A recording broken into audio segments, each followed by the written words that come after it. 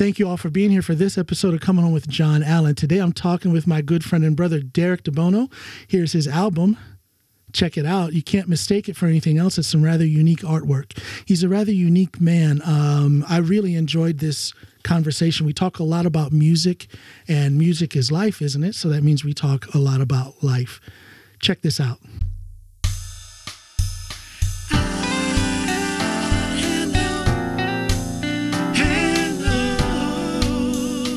This is the Coming Home Podcast with John Allen.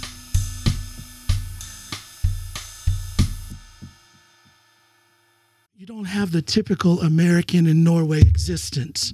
Yeah, no, It's you're a little different situation. Yeah. Slowly made it more further north. I went from Atlanta to Amsterdam, and then I was there for 16 You're born years. in Atlanta, right? I was born in Florida, so I was even further really? south. Okay. Yeah, but only lived there until I was about 2.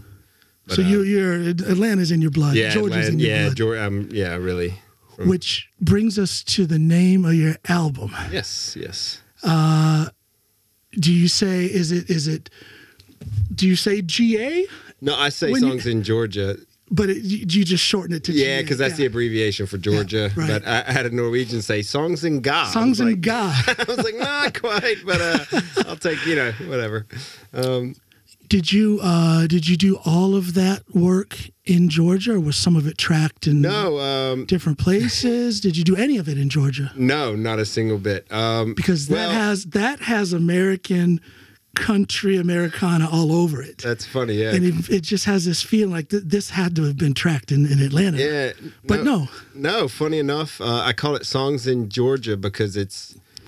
So it started, but I'm a big Jackson Brown fan. Who isn't? Yes. I wouldn't say I'm a huge fan, but I'm a huge admirer of Jackson Brown. I love a songwriting great. Yeah, yes. And I heard him say on, I think his last album, somebody interviewed him, and he said, yeah, most of the songs are in G or A, I think, or because A. I thought of that. Okay. And I was... that explains a few things. Okay, yeah, gotcha. And I was like, you can do that? So I was like, well, if he can do it, not that I'm anywhere near him, then I'm going to do it too. And because I'm a drummer, there you go. I don't know all the chord progressions off the top of my head, so I had tons of songs. Do you read music? Very slowly. Like most, I've learned to read. I took theory. I studied music in university, but more African hand percussion. Interesting. And like timpanis, which... Okay. There's only a few notes. Right. So you just go, okay, this is the high one, this is the low one, boom, boom. And but you can the rudiments of music. Yeah, but I know how to read it slowly. Yeah. Chord progressions and stuff. But gosh, I wish I would have stuck with that. I took a class when I was in college, and I ended up dropping it. It just didn't fit, and it's hard too. Well, I think from the very first day, I realized how behind I was. The class was full of people who were already there. They were already musicians, already doing it. And I was just trying to learn at that time, 18 years old and interested, whereas these people were 18, 19 years old and already in it, and they just needed to formalize it through a college course. Yeah. So that whole thing with theory versus from the heart, or a mixture of from the heart plus theory, I don't think it means too much. If you're hitting it, and you like it, and there's a groove, and other people like it, mission accomplished. I don't think you need to be... You don't need to. It helps, but it can certainly help when you're composing, coming up with new stuff. But for the actual laying down of the feeling of the groove, that's from the heart. Yeah. And, all the songs are in G or A, except one song, and I wrote that. It's in C. It's day 2 of 10 at Ramada Inn. And I actually wrote that song in Georgia while I was I went back when COVID, the world kind of opened up, and my dad. Because the album came out this year, correct? Yeah, 23. Took me a few years. There's a song called 40's Coming On Strong, so I'm about 3 years behind on 2 years behind on releasing the album. But so I wrote that song in C in a Ramada Inn. When they put me in there, I was coming back to Amsterdam. I flew over to Atlanta. My dad said we got like 6 gigs. Can you come over for a few weeks? So I went over, played some gigs with him. And then when I was getting on the plane to come back to Amsterdam, they said, you have COVID. Oh, gosh. And they said, you got to go into this hotel for 10 days. That's right, the isolation time and all that stuff. So that's why I wrote it, and I'm sure I'll get a phone call from Ramada Inn on that one. What are Ramada Inns like these days? Because I know I haven't seen a Ramada Inn in 20 years. Me either. And I thought, like, hey, that seems nice. Nope. It was still the Ramada Inn that I remember. Yeah, it's probably worse. Rent the room by the hour and hope for the best. Was scary. They said I was the only person in the hotel for a while. They were like, "You're getting the treatment." But yeah, it was an experience. And then if you listen to that song, you can understand everything. It's a true story, maybe. I don't know if I can get in trouble from Ramada, but I have to say, it's a true story. I have to say to everybody who's watching or listening, check out that album, Songs in GA. Thank you. Songs in Georgia, Songs in GA. It's a cool album. My favorite is Kudzo King. Thank you. I love best feedback there's a good story. There's a good story in there, man. Yeah, it's a true story, actually. Oh, is it? Yeah, yeah. Tell us. When I went back for a little tour years ago for 2 weeks, I rented a camper van, and just drove around the South doing gigs. Oh, and I wrote that from it was fun. Go home, rent a camper, and just drive. And just East Coast doesn't have as much beautiful campsites as West Coast. Not East even Coast, in the Smoky Mountains, Blue Ridge. Come on, I was now. up there. I know, man. But you go to like these. I didn't plan it well, so I didn't realize you had to have reservations in some of these. So I went to some of these Good Sam, I think it's called, little places. I mean, that was kind of cool. Sam, yeah. Yeah, and you wake up in a little bit of the forest, but mostly you're sleeping in kind of parking lots. Okay, yeah. Which wasn't really great, but, it was fun. And there's a few times modern camping. Yeah. So, I mean, it's not like Norway or California where you can just cruise up and then park on the side of a cliff. And there's a lot of YouTubers that are filming that camper life, van life, and you get far enough west.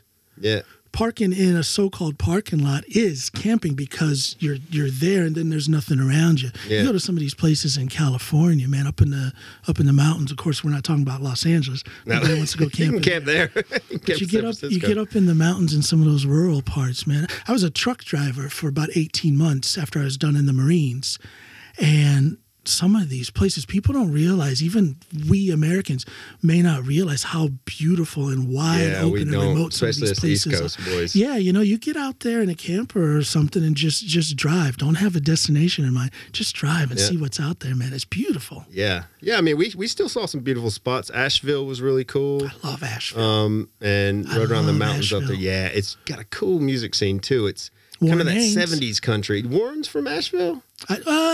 I don't want to say he's from Asheville, but he's got a history there. Okay, because I'm a huge Warren fan. Allman Brothers is my thing, so yeah. There you go. I mean, and Warren, yeah. I know that he's got a lot of history there. I want to say when he first started doing it professionally, he was active in the Asheville area, kind of before it was the touristy spot that it is today. Yeah.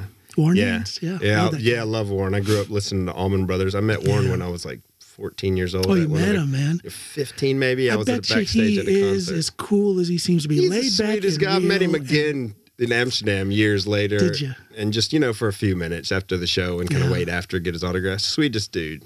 He seems like it. Just humble. And he was what was holding Allman Brothers together at the end there. And I think that's good on him for doing that, but I think it's a shame that the Allman Brothers... It would have been better if they would have made a decision, okay, we're done. But they didn't really do that. They just kind of trickled out with all that bitterness between Greg and Dickie Betts. There was a lot of stuff, but and I've read so many books about them, I got to stop. I keep reading the same stories. They've got every single thing they've ever done on vinyl.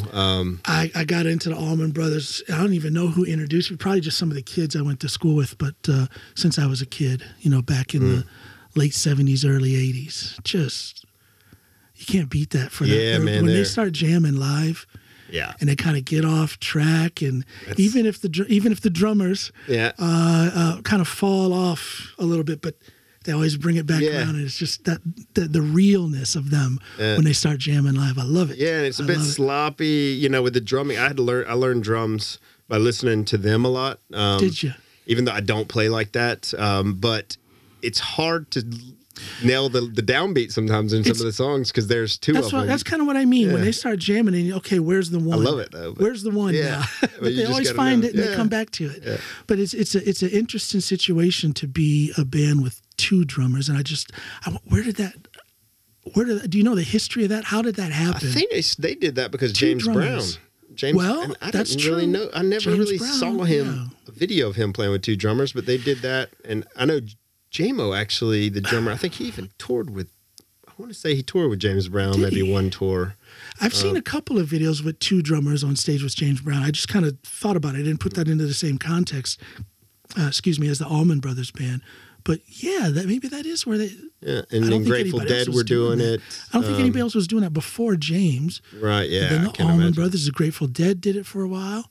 And then now Derek Trucks, Tedeschi of course. Trucks. Yeah, Oh my Tedeschi Trucks actually What a is the team. And that's the cool I tell show. Snoopy all the time, I love you to death, but it's your fault that we're not, because she can't sing, can't dance, no music. I say it's your fault that we're not doing this. Yeah. When I show them Tedeschi Trucks. For those that don't know, Susan Tedeschi and Derek Trucks, they've got the Tedeschi Trucks project, and they make some beautiful music. Check it out for those of you that don't know. Yeah, and funny enough, their last album they released was called I Am the Moon, which I wrote a song called I Am the Moon in a different band years ago. Let's say that they copied you. I know. I messaged them. They haven't replied yet. Or at least tagged them. Coming Hey, guys, come on.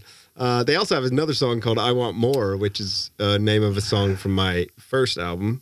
So they're just totally How many do you ripping have me now? How many albums do you have? You got two. Two as Derek DeBono. And then a few singles? The last album, I released two singles that are on Songs in Georgia. That's okay. Yeah, gotcha. But the first one I released, Spotify calls it a single, even though there's 6 songs on it. You know, I got to tell you that this new thing with, because I got confused as heck. The first time I put music on Spotify, I did it for Raymond. Yeah. With his previous band, Mudrod. And we wanted to put out a single, and somehow Spotify was trying to qualify that single as an EP. I'm like, since when is one song? And mine's an EP, and they qualify it as a single. It's crazy. So annoying. So then people look at it and they may think, oh, it's just one song, and then they right. If for the reason in my low streams is because of that. Tell me, what are your feelings about Spotify now? I'll say mine briefly, and then you just kind of bounce off of that. Spotify, iTunes, all these streaming services. Okay, great for getting discovered, and I put that in quotes. Yeah, great for getting discovered, but I can't help but get around the fact of, the situation with what we as artists no longer get when it comes to revenue from our product. Yeah. So how do you feel about all this? I mean, I didn't get Spotify until I released 117, my first EP, and that was 2019, because for one, I have like 2,000 records, so it's a bit of a redundancy. I feel like I need to listen to those records. I've been carrying them from the States, my dad's collection for years. But yeah, I immediately found some amazing bands that I love now. So I really appreciate Spotify in that sense. Yeah. But it has helped me none. It is a money grab for everybody but the musicians. Say it loud. Spotify does not help you and I, artists like us. Doesn't help us a bit. $50 for a pre-save link, and then maybe you can be moved up in the algorithm. Maybe. Yeah, and you know what? I paid $50 on the first single of this new album for the pre-save link, and I got it enough where I could have picked up the phone and called each of those people and said, hey, man, why don't you listen to my album when it comes out, and had a conversation with them instead of every day. And it was a full-time job going pre-save. The next one I didn't, and I had half the amount of listeners.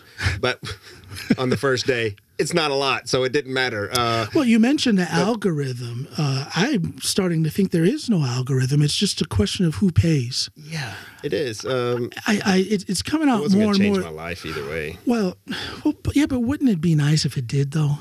Yeah, that's what you're saying. If it did, all of a sudden, I mean, I got other buddies releasing music, and they're doing this thing as a living, and so they have people behind them a bit, or they understand and they've researched it, and they say you got to do the pre-save link. But for me and my goals, it wasn't. My goal isn't to make it.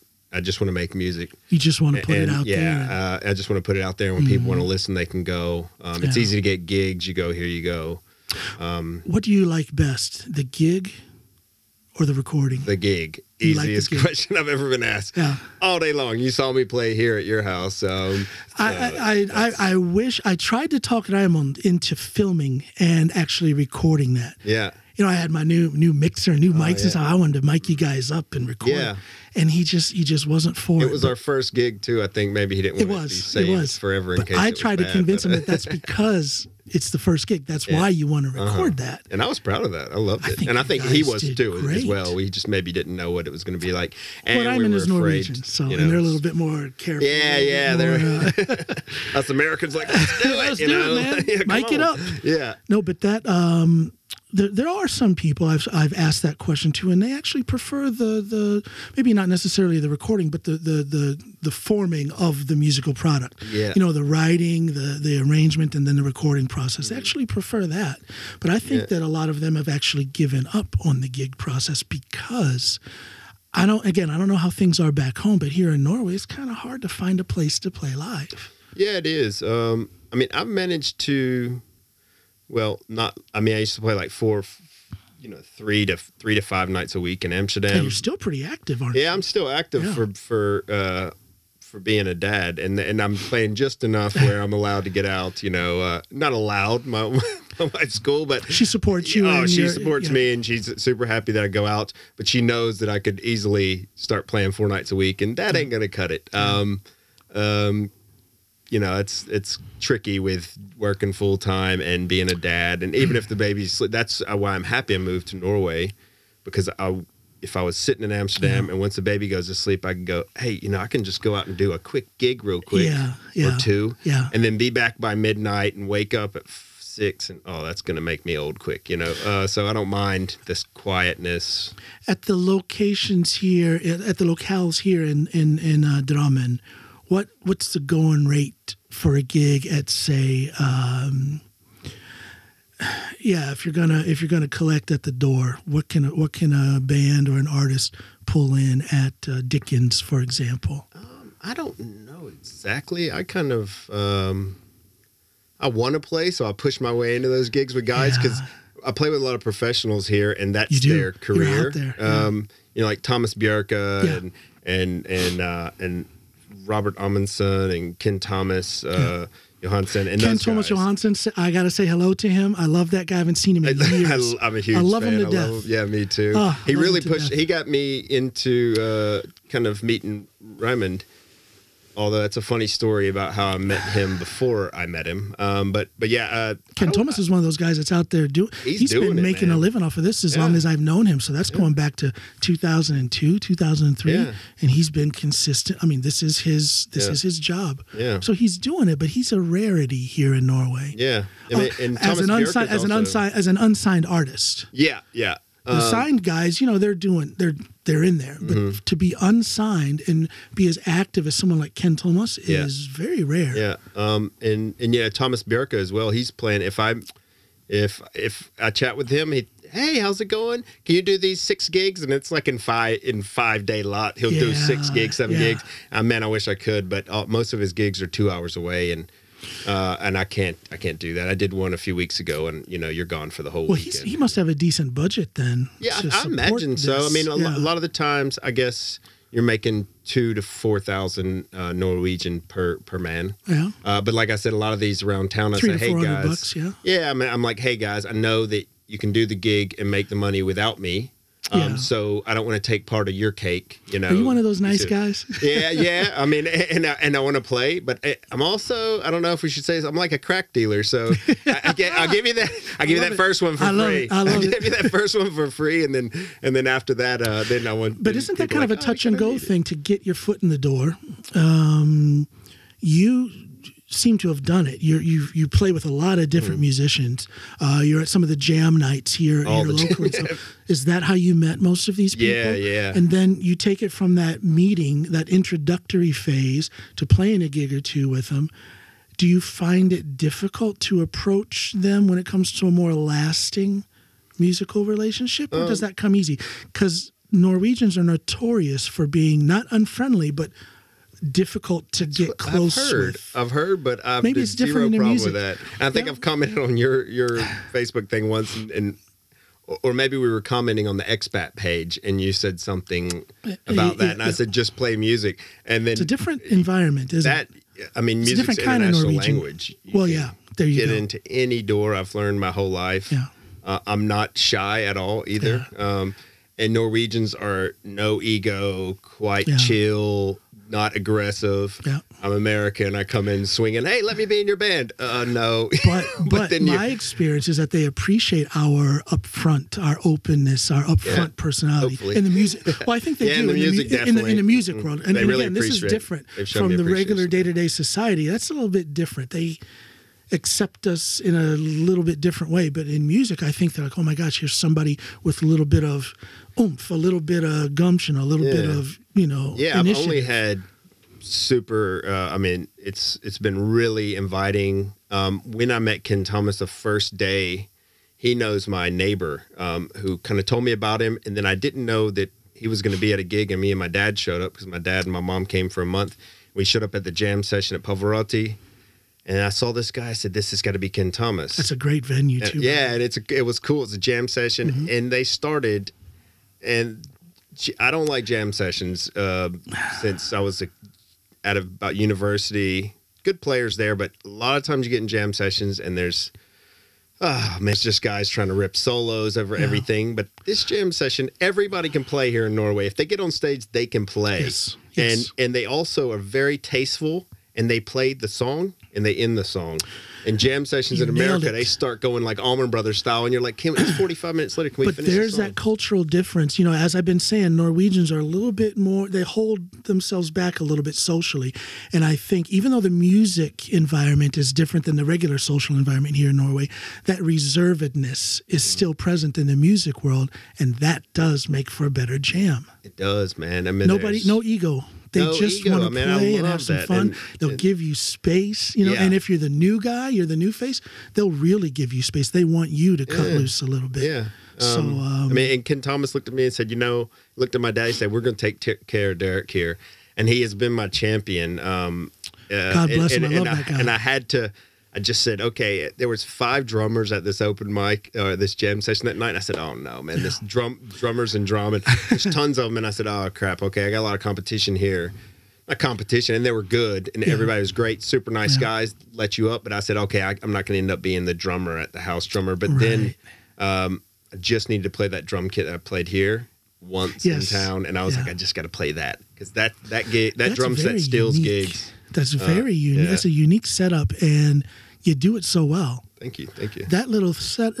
How do I describe that? It's Hobbit trap is one Russian. A Hobbit trap. Is this called a Hobbit trap? And I was like, yeah, that's exactly what it's called. Let me try and explain, or you explain. Tell people exactly how that little kit is set up because it's so unique. Yeah, I started building it one piece at a time. So I just bought a cajon. It's out of necessity. I was in Amsterdam. I found myself sitting on my kitchen floor trying to strap a conga to my back.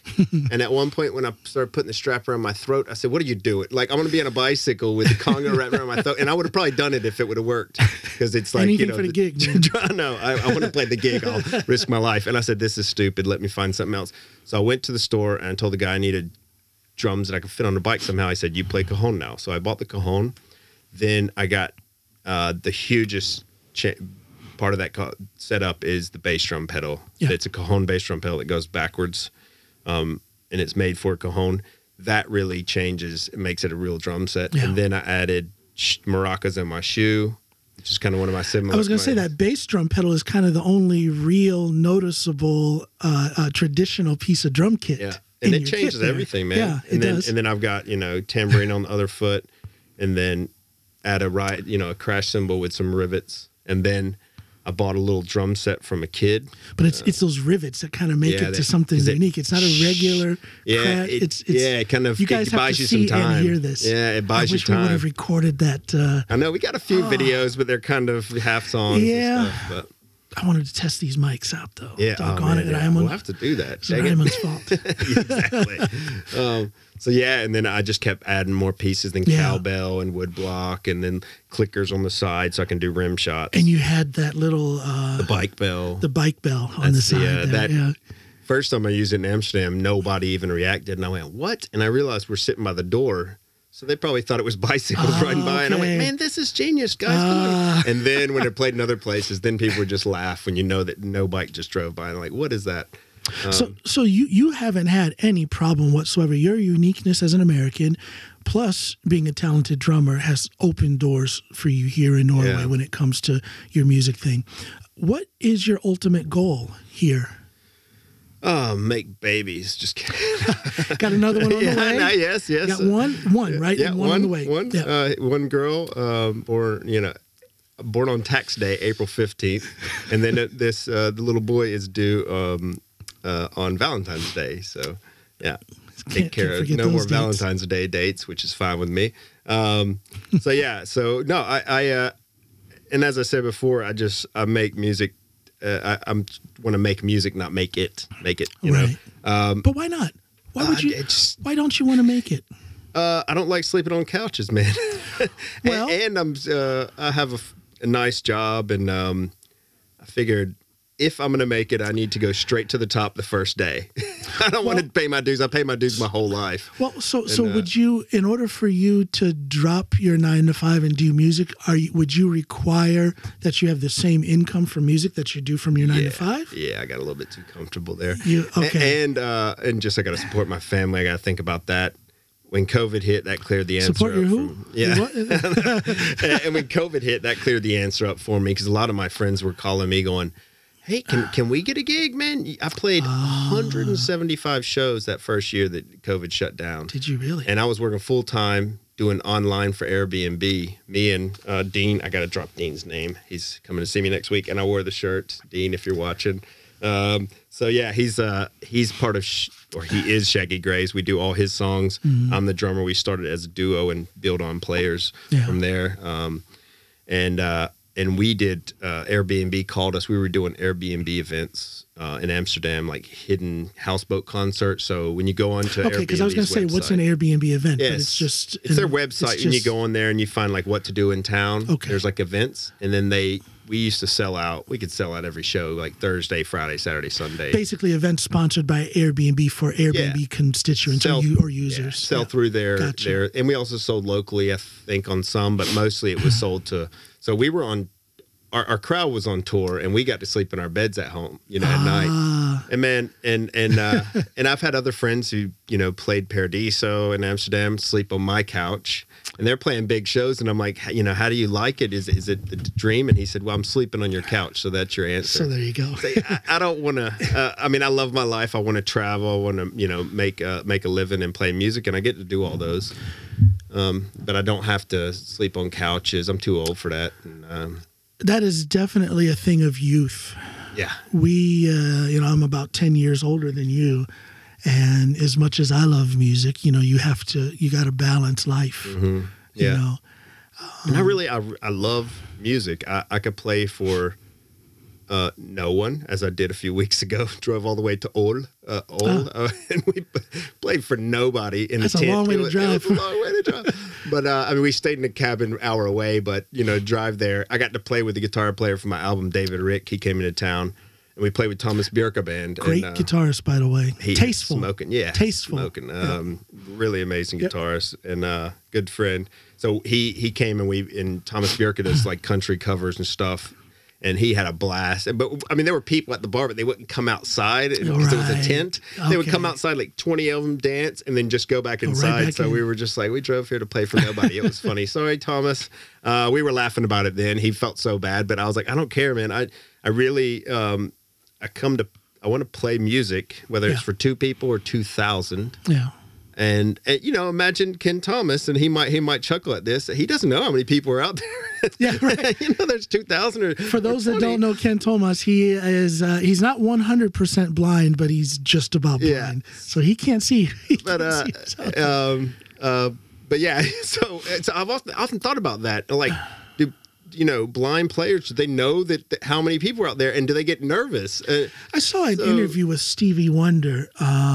And he said, even though he can't see the crowd, he feels them, and that makes him nervous. Yeah, really, yeah. After all these years, but after a certain point, you can only feel a certain 100 people. I don't think you feel like tens of thousands. Maybe you can. I've never been there, so I don't know. But I would think there's something to that thing where they say that when you lose one of your senses, especially sight, everything else is enhanced. Mm-hmm. So I would imagine Stevie Wonder hears a crowd of 15,000 people differently than you and I. Yeah. I would imagine he is at a more of a detailed level. But he wasn't talking just about what he hears. He actually said he feels them.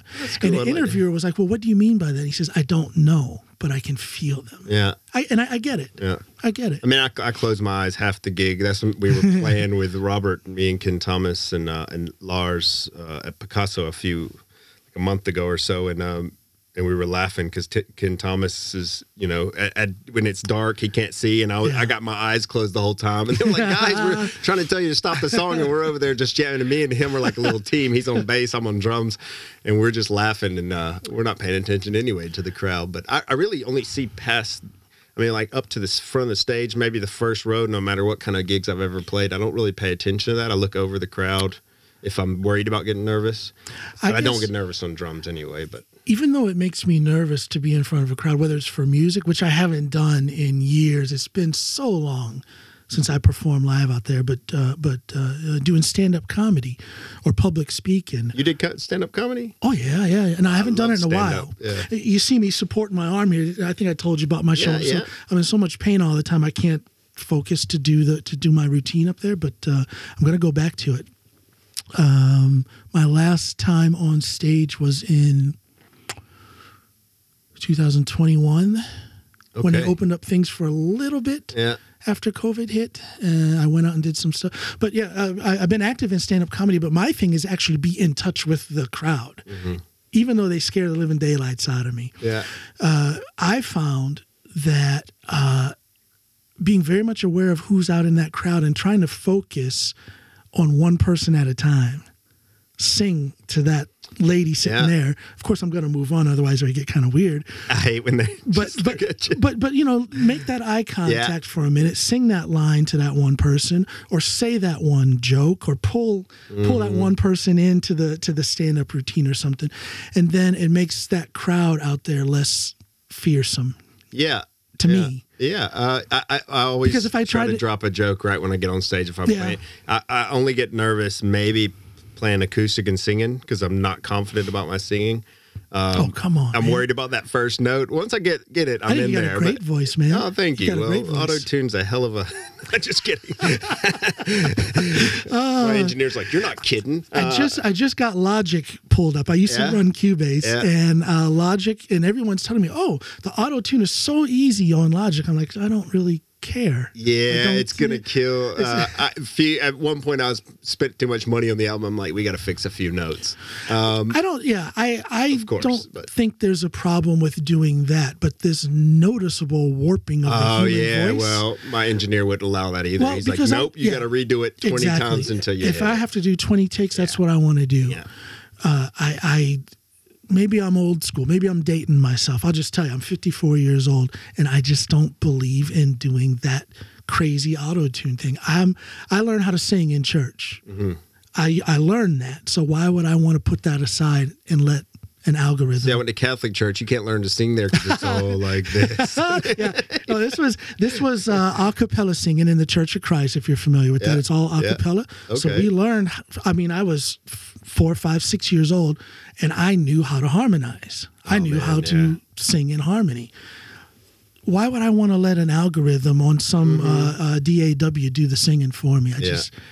I mean, to each his or her own, but my goodness, I think it's a sad thing that's just one of the elements of modern music that just it's a little sad to me. I saw an interview clip. I want to say it was Aretha. It wasn't. It was one of those types of singers that's just unbelievable. And they asked her about auto-tuning. She said, that's killing everything. It is. When you win that studio and when that red light comes on, and that's why I hate the studios, because I'm always the guy in there paying for it. Or I'm on somebody else's time, and I'm like, I got to hit these, hit this. Yeah. But, and I just hate that, and I can't just be free. But they were like, you had to know your notes. You had to hit your notes because you're doing a live. You got the symphony over there and doing these soul songs and stuff. You had to know how to play it. That's somebody's And money. Nowadays, you go like, I'll figure it out in the studio. Yeah, no. They didn't do that back then, which is cool. I love the old stuff. I try to raise my kids right. They're 18 and almost 16 years old, so they're very much in tune with modern music.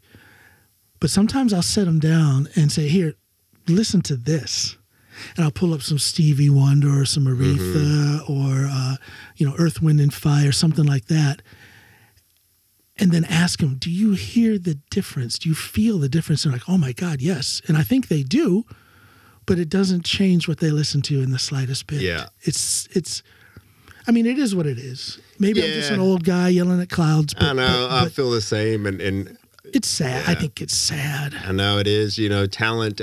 I mean, I wrote the songs I wanted to get across, so I didn't want the singing to be horrible. So, of course, I'm like, fix a few of these parts. Sure. Nothing wrong with that. Nowadays, the whole song is auto-tune, and it's a bit funny. And on top of that, the songs don't even... the lyrics aren't even amazing, so it's really about the beat and everything. It's like, well, at least learn that. If you're telling a story and you got to fix it, like, I want to get my story across. I don't want people to have to listen, because the demos, and I feel bad for the rest of the guys who had to record on top of my demos for this album. They did a great job, but man, my demos were rough. And then I lay down my vocals at the end once everything's stacked, and we had to stack it because I'm on guitar and I'm on drums. And you can't. It's hard to cut the vocals with the drums because I was doing drums and bass first, and so I feel bad for them having to rehearse with those albums and write the scores and everything, the horn section, and they're real musicians, as we say. As you were saying about theory and everything, we all the guys on my album are really accomplished. And you say it sounded like deep, like the South, but the piano player. Unbelievable, Tommaso Perazzo. He's an Italian guy. He ain't from Atlanta, is he? No, he ain't from Atlanta. He's an Italian guy, and he's studying Berkeley right now, I think. I know he's in New York. I'm pretty sure it's Berkeley. And I didn't need to tell him a single thing anyway. Guys, I wanted him just to do the whole album and cut me out. But I just told him, like, okay, can you do a gospel? Oh, like this. And I was like, what? You've never. I love it. And then anything I said, he was 2 steps in front of me. Can you do an intro? Exactly that intro. Thank you. We're done. Record. And it is so cool to be able to work with musicians like that. And then the horn section as well. I mean, he wrote the whole. Ben Fitzpatrick wrote all of the horn section. Brought in players. Took them, the amount of time that was the album 5-minute song. They took 5 minutes on that thing, and it was perfect. And they knew it. They really knew what they were doing. Fascinating that musicians can be that good. Yeah, they just hear. You hear about these old school guys like Steve Lukather and people like that who would just walk in a studio. They got to listen through it once. Okay, let's do it. And there's the take. I mean, drums, that's one thing. We just bang on stuff, but the rest of the guys hitting notes. It's beautiful to watch. And the fiddle player, Dietrich Van Wassenaar on the album, he's unbelievable as well. He wrote all his parts and the string sections. Well, I think they did it well. I mean, it sounds like it was, I was going to say Atlanta recorded. Nashville. That's Nashville quality production there. Thank you. Very, very well done. And again, people need to go out and check that out. It's good stuff. Lasse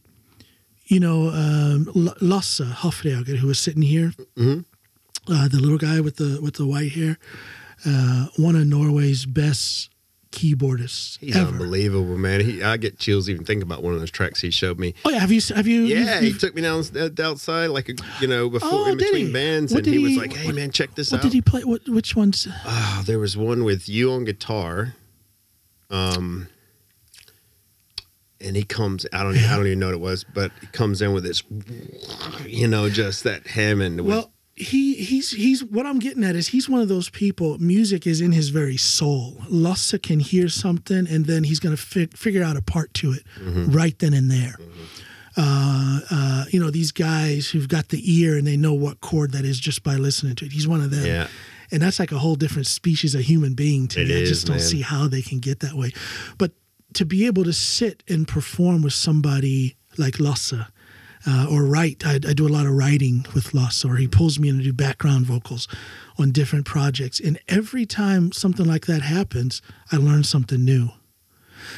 What was your learning process with getting this album down and cooperating with all of these highfalutin musicians? What did you come out better at after that process?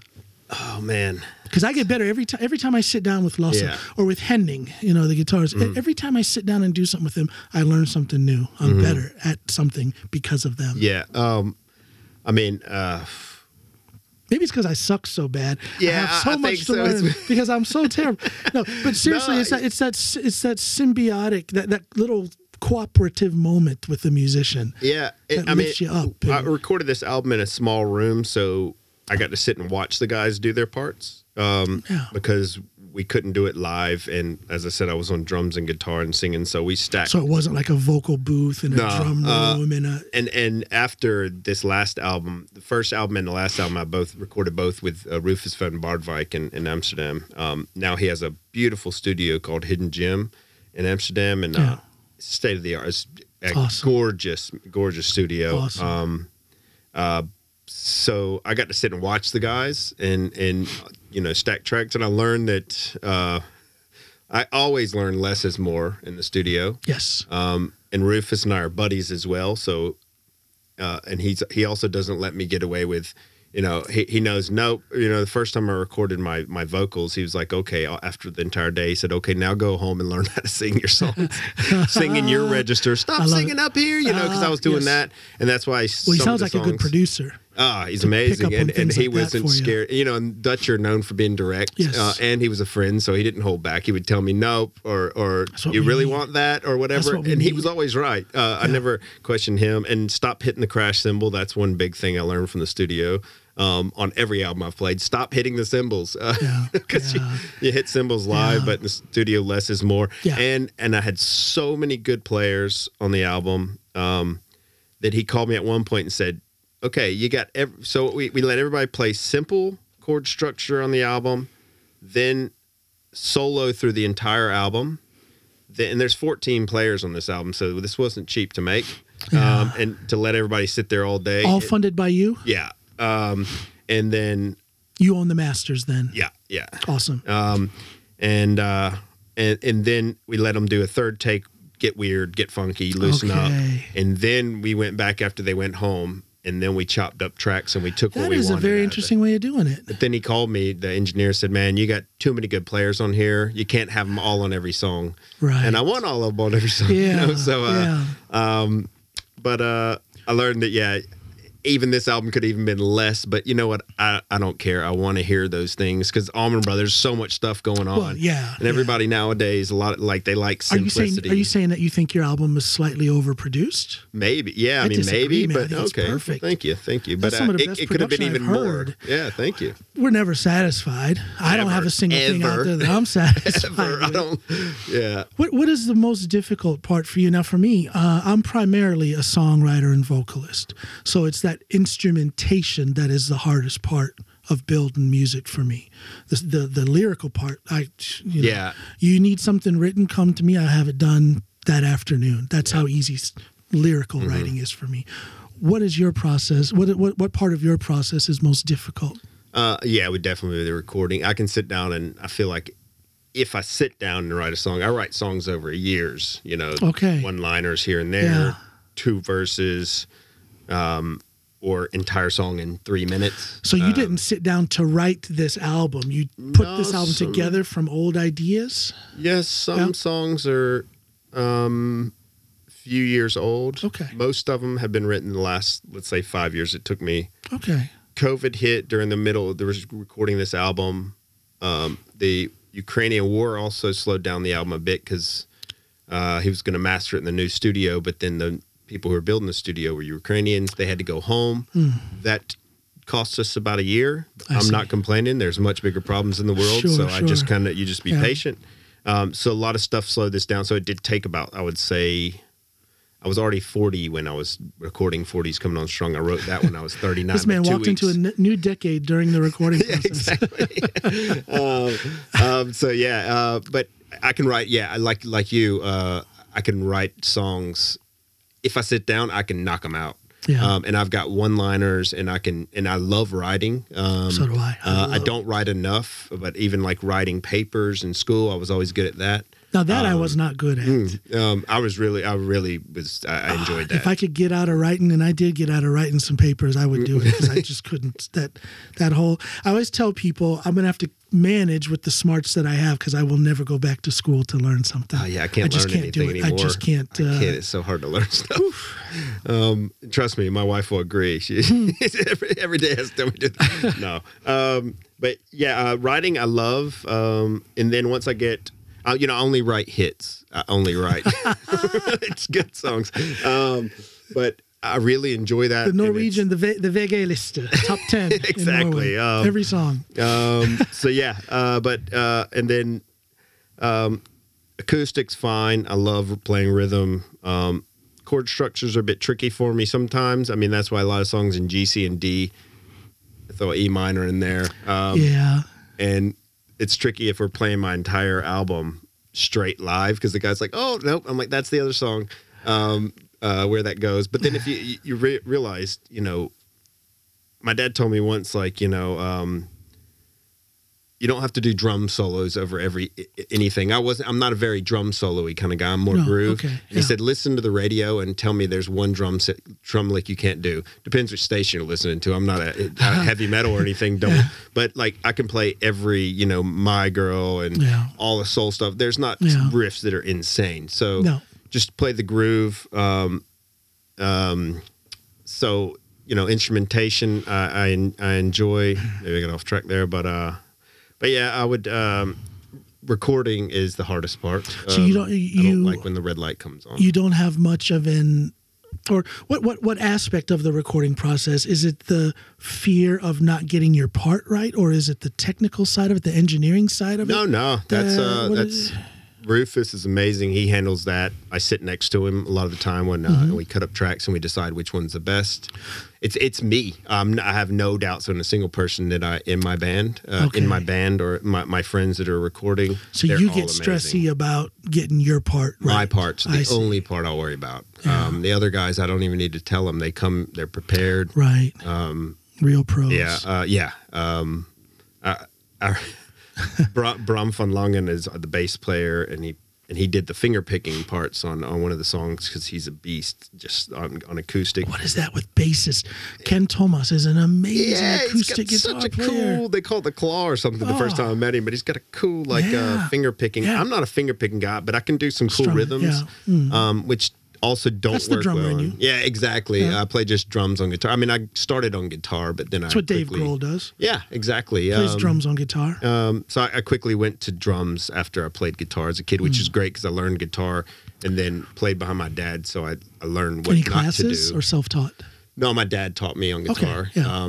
And then I grew up in a music store selling drums and guitars. So you sit there and you rip everybody off that comes to the music store. You just watch them. He's one of them. Yeah, exactly. I'll steal your riffs. No, but what a cool life. The musicians you must have met. Oh, I could go on for I days bet about you the people I've met.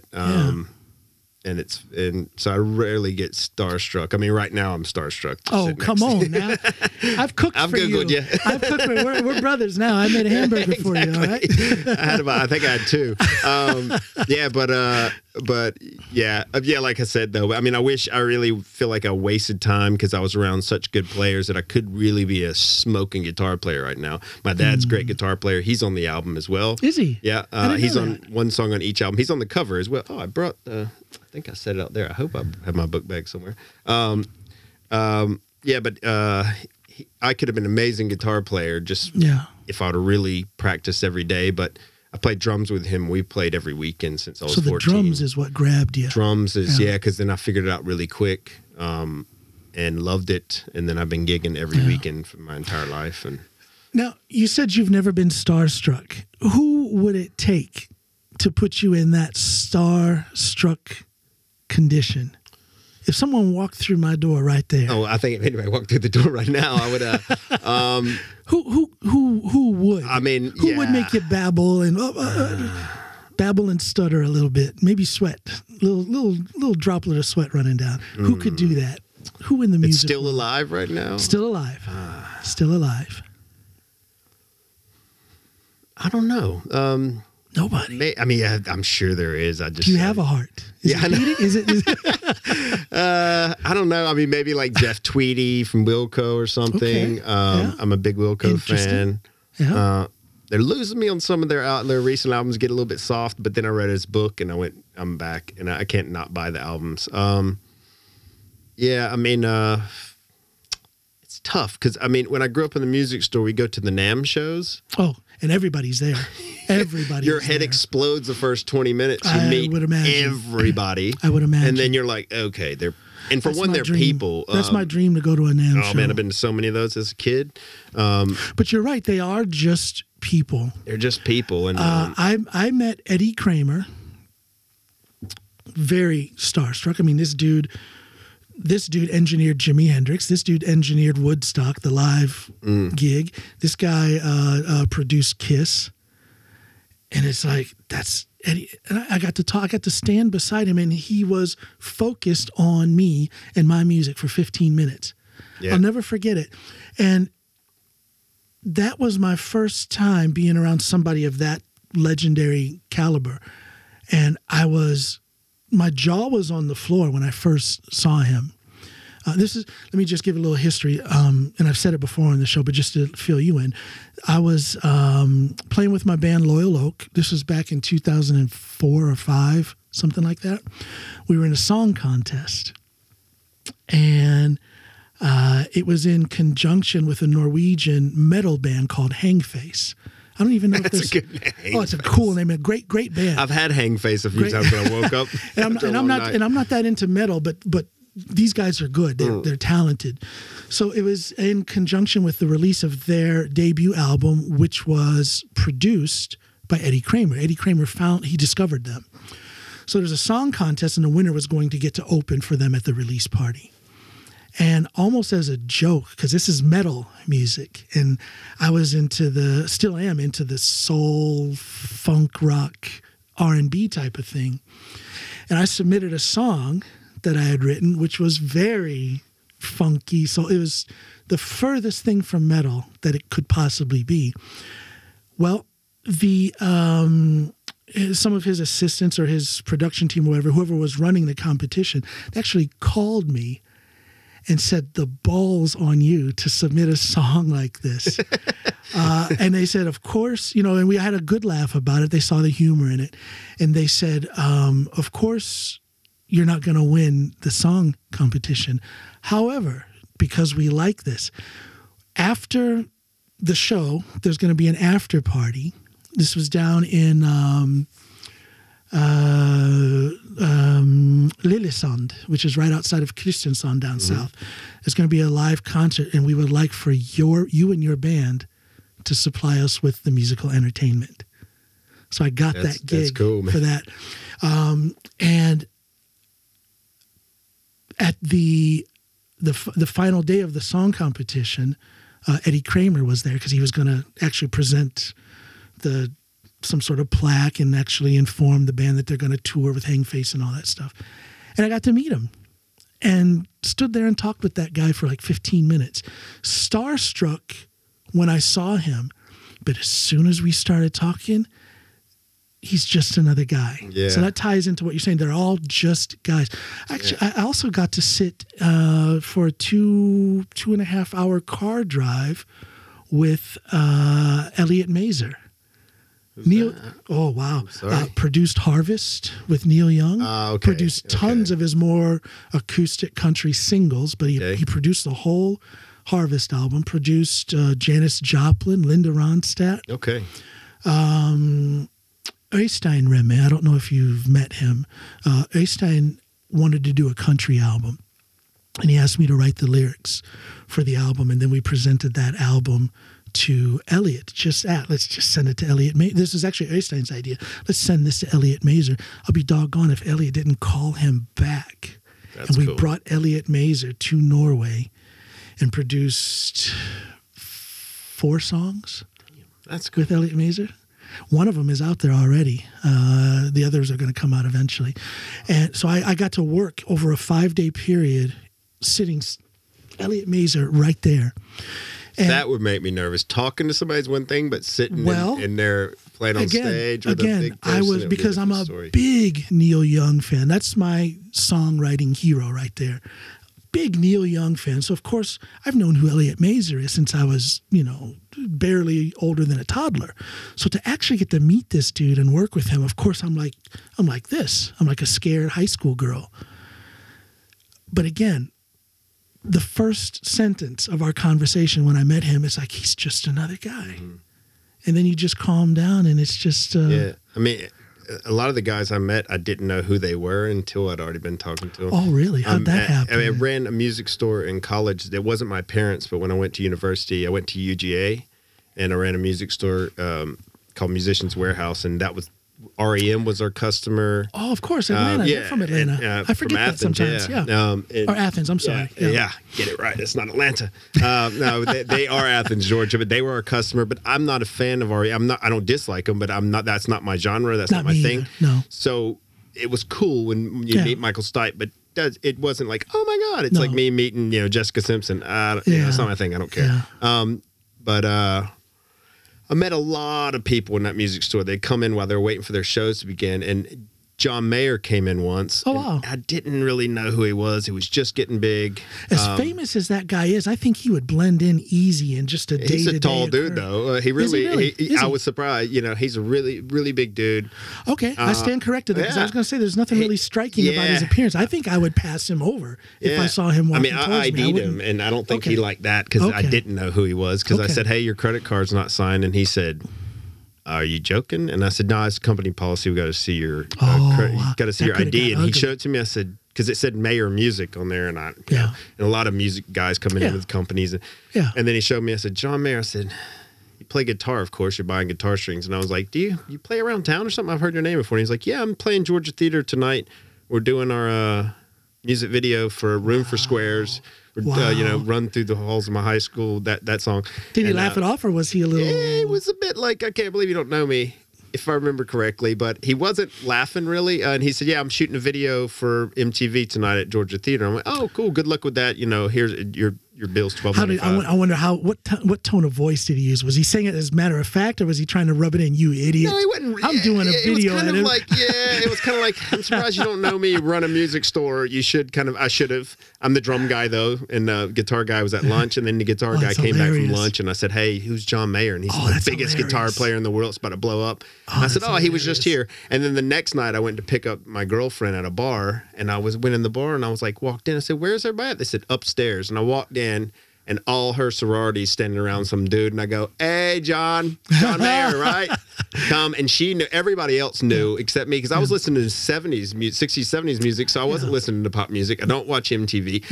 And it's not seeping into my brain because I was listening to CDs. I'm not listening to that radio station, so it wasn't getting in there. Now I know him, and he was like, hey, he knew, and then he knew me. He was like, yeah, you're the one guy in town who doesn't know me. And also, funny story is I was talking to an old guy. He came in the music store and the back in the drums, and he was like hitting snare drums like this, not, usually guys are just, if they're badass, they really show. And he was like kind of tapping drums, and super sweet old dude. And I was talking to him, and he said, I said, you play in a band? And he said, yeah, I play in a band. And I said, oh, cool, that's nice, man. So you gig or anything? Yeah, we're gigging tonight, actually. I said, oh, where? He said, Classic Center. I went, that's a big venue. I thought he was just one of these country boys. And I said, who do you play with? He said, Willie Nelson. I said, I'm so. Then all of a sudden you just get starstruck a little bit. You're like, I'm so sorry, sir. And super sweet guy gave me his business card, told me some stories, but But just you had never known if... They are just people, though. I think, and again, that kind of pulls me back around to what I was saying about what do you learn when you play with people who are so at that level. And I also think that there's something to be drawn from people just from having a conversation with somebody like... John Mayer, or in my case, Elliot Mazer. To sit and talk about songwriting with Elliot Mazer, I'm going to take that with me for the rest of my life. Yeah. I'm going to incorporate that, whether I'm conscious of it or not. That's going to be a part of my writing going forward. Yeah. You know what I mean? Yeah, absolutely. And I do think that you're in a position where you're probably learning a lot or maybe if not learning a lot, maybe reinforcing your perspective as a musician because you're out there among so many different musicians, all of high caliber. Yeah. Am I right? Yeah. There's something out there to learn from. There's something out there to reinforce. And a lot of stuff I learned from my dad. I mean, I grew up playing honky tonks when I was 13, 14, all the way up. In a band always. with your with my father and all his buddies, and a lot of You've times mentioned him a lot so far in this conversation. I me and him are best friends, and we played a lot, and he taught me so much playing music. Yeah. You're back there playing drums, but play the song. Like, play the song. It's not here for you or him or whatever. Yeah. You get your solo. Not me. I'm drums. I hate doing drum solos. I like watching them, but it's about the song. It's not about one guy in the band. Unless you're Elvis Presley, and still, the guys back there got their band. You got to make the band sound good. Sure, it's not, So I learned that a lot, and playing with different accomplished players every weekend. We would meet the bass player and meet the keyboard player usually an hour before the gig, because there's so many players that were just like, "Hey, you playing tonight? I got a gig this weekend." That puts a demand on your capabilities. Yeah, and you come in and it'll humble you quick if you think you're good. You turn around and you got a solid bass player turns around and gives you that look like, "What are you doing?" Or tighten up. And also the 45-minute ride home with your dad it gets quiet if you're screwing around on stage. He'll look back at you like, "What are you doing back there?" Tighten up. Me loving the kind of music, and I love all kinds of music, but again, I'm grounded in that soul R&B. 70s era type of thing. And to me, there's nothing worse than a bass player and drummer who are not in sync. Yeah. People have to understand how important that is, that those two gel. Because if those two aren't together, it doesn't matter what everyone else is doing. You mean the best guitar player in the world with a shitty bass player and drummer? It doesn't work. It just doesn't work. Horrible. Do you feel that 100%. stress? Do you feel that responsibility? Yeah, but my right foot and his thumb, we gotta connect, and and you can really get away with. I've done my whole life as being just a groove drummer. Yeah, you can take every gig that way. Everybody's not going to hire the drummer who's super technical and he's all over the place if he can't groove with that bass player. But if you can just groove with that bass player, you can get 90% of the gigs because the bass player loves you, and you lock in with him. And you can just be solid, and especially my little drum kit, I can't go crazy on that thing. I've only got a few little funny sounds here and there. But you and Ronnie that night here on my porch up there, you guys, for that being you guys' first gig here at my place, you guys were solid. Thank you. And he's a solid player, and he's a great musician overall. He's a great musician. I love the way he can float between the Americana type of thing that you guys are doing in Elderwoods over to rock, which I've heard him do, and then of course over to the traditional Latin stuff from he's from Brazil. I want to hear more of him. I've only heard him in Elderwoods. Is pretty amazing. I got to play with him once. This was a long time ago, and what I didn't make it to the final track. It was for a Mud Rod song, and I was playing bass, and Ronnie was on the drums, and there were a couple times, and this was in a studio out in Mjøndalen. And a couple times in between takes, he and I would just kind of pull back and do some jazzy little stuff. And the dude is solid. Yeah. He's versatile. Yeah, and solid in every genre. And I heard he's a great background singer. I've only heard him a little bit hitting some notes on, but he's super humble as well, and he's super just chill.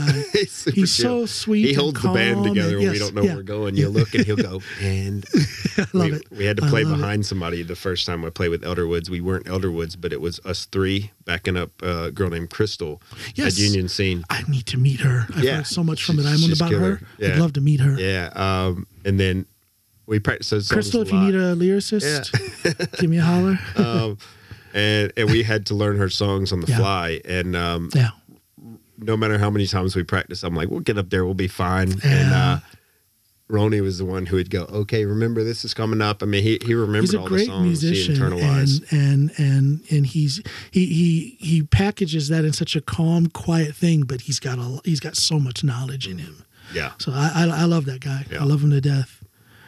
Give me two or three drummers and two or three bassists that you think are, and they don't have to be in the same band. Okay. 2 or 3 drummers. Drummers. Let me see. It's always a hard one. I would have to say Butch Trucks from the Allman Brothers. That's who I grew up listening to. I can't remember a single drummer now. I'm good. It's a funny one, but I learned so much, and nobody knows him. Of course, my dad's old drummer, Jerry Loden. God bless him. He's no longer with us. Learned a lot from that guy. So he's not famous, but man, he was a great bar drummer. And any fancy guys? Anything like a John Blackwell, Neil Peart? I mean, everybody tried to get me into Dave Neil Weckl. Peart. Any of those guys? Weckle's awesome. I listened to a lot of him. Kenny Arnoff, solid drummer. Okay. Crazy dude. I hung out with him one night in Athens. He's friends with the music store, my old boss at the music store, so we hung out. Garibaldi, which I don't even want to get, Tower of Power. Oh, of course, yeah. And there's just so you find something to pull from different players in different still genres. licks, but I love my wife's an artist, so she's quite visual. And her Instagram is completely silent. Painting artist? No, more like photography, and she works at the Kunst Center here, next to Union Scene. Oh yeah, okay. Culture School. No, the actual art gallery. The actual gallery. Oh, cool. Can't say the Buskrid Kunstversamling. Yeah, exactly. Something like that. Yeah. So it's funny because her Instagram is completely silent. When she scrolls, she hates mine because mine is. And she's like, "Oh, what is your problem?" So you guys are very different, and yet somehow there's a melding of the. Our Instagrams definitely are. She's like, "Will you turn your Instagram down?" And it is annoying if you're not a drummer. If you're a drummer, it's fun. But I watch all these stupid. I don't even know some of their names anymore. But I watch all of the Instagram drummers. There are some very stupid. There are some crazy. And I want to learn those licks, but I also have just as much fun watching them. Yeah. Because that's not your style. You're in the pocket straight. And I'm too old to start becoming that. Carter Beauford. Do you think so? Yeah. I can't. I wouldn't sit down You're for still 3 hours better, a aren't day. you? Come on. Yeah, now. I would say. I don't know. My bones are hurting as I get older. It gets and I've been picking up that baby every day. Man, it's killing my and we can't forget how physical drumming is. Yeah, it is. I mean, I don't think I'll ever have the time, nor if I have that much time, I need to learn Norwegian and actually sit down. I later on, how's your Norwegian coming along? Klein Beetje, which is actually in Dutch. That's what you answer in Dutch all the time. Klein Beetje. No, I don't. I don't know enough. I can count home, to 1 to 10, and I can name my animals. Well, and working from home on your 9 to 5 and being in the music environment is not a necessity. Yeah, it's. But do you feel at times a little guilty, out of place? Guilt, yeah, maybe? they say jokes, but I'm also a drummer, so half the time we don't know what they're always joking. And we're like, huh? What? No, but I do. And even me and Ronnie spoke about it, and he said, because he's Brazilian. And he said, it helps to learn because you get the jokes that they're saying. Yeah, you kind of feel a little more incled. Just Raymond in general. always says jokes about me when we get on the stage, and everybody laughs, and I'm like, "What'd you say?" And he goes, "I'll tell you later. But I need to learn so that my wife and daughter don't talk about me. Honestly, it's really just out of that. It's I think it's such a beautiful language. It is beautiful, it's so cool, especially coming from Holland. It's a little rough and guttural. No, but it's a beautiful language. For me, it's just cool that I can speak it. It sounds good. You can speak it? Quite fluent, actually. Okay, man. I've been on TV a lot, NRK, TV2, and stuff like that for television stuff. So, okay, yeah. Because I mean, I would love to, and just so I could, speak the same language as my daughter. So I do want to start learning. For some reason, with both Ronnie and Raymond, I speak English with them. Yeah. I think something happened in our friendship, getting to know each other. We just kind of defaulted to English, but otherwise, and they speak English perfectly too. And they do, yeah. But otherwise, how do I say this? When I'm at home with my family, I speak only English. when I'm here. I got to relax. I want to, breathe out and be myself. So I need to do that in English. And then when I have guests come here, even though they're Norwegian, I speak English at home. But if I'm out and about, everything goes in Norwegian. Yeah. Everything. Okay, that's good. Do they answer you in Norwegian, or they know you're? When you speak Norwegian, say to a person at a bar, do they, or mainly bartenders and stuff, do they answer you in English? If they know that I'm from the States, they will most often answer me in English. Yeah, which is odd. Yeah, that's how they did in Amsterdam as well. So that's why I blame me not learning Dutch, because they would just answer you. Okay, so you mentioned a few drummers. Give me a couple, 3 bassists that do something for you. Again, got to go to the roots. Barry Oakley, Allman Brothers. Let's see.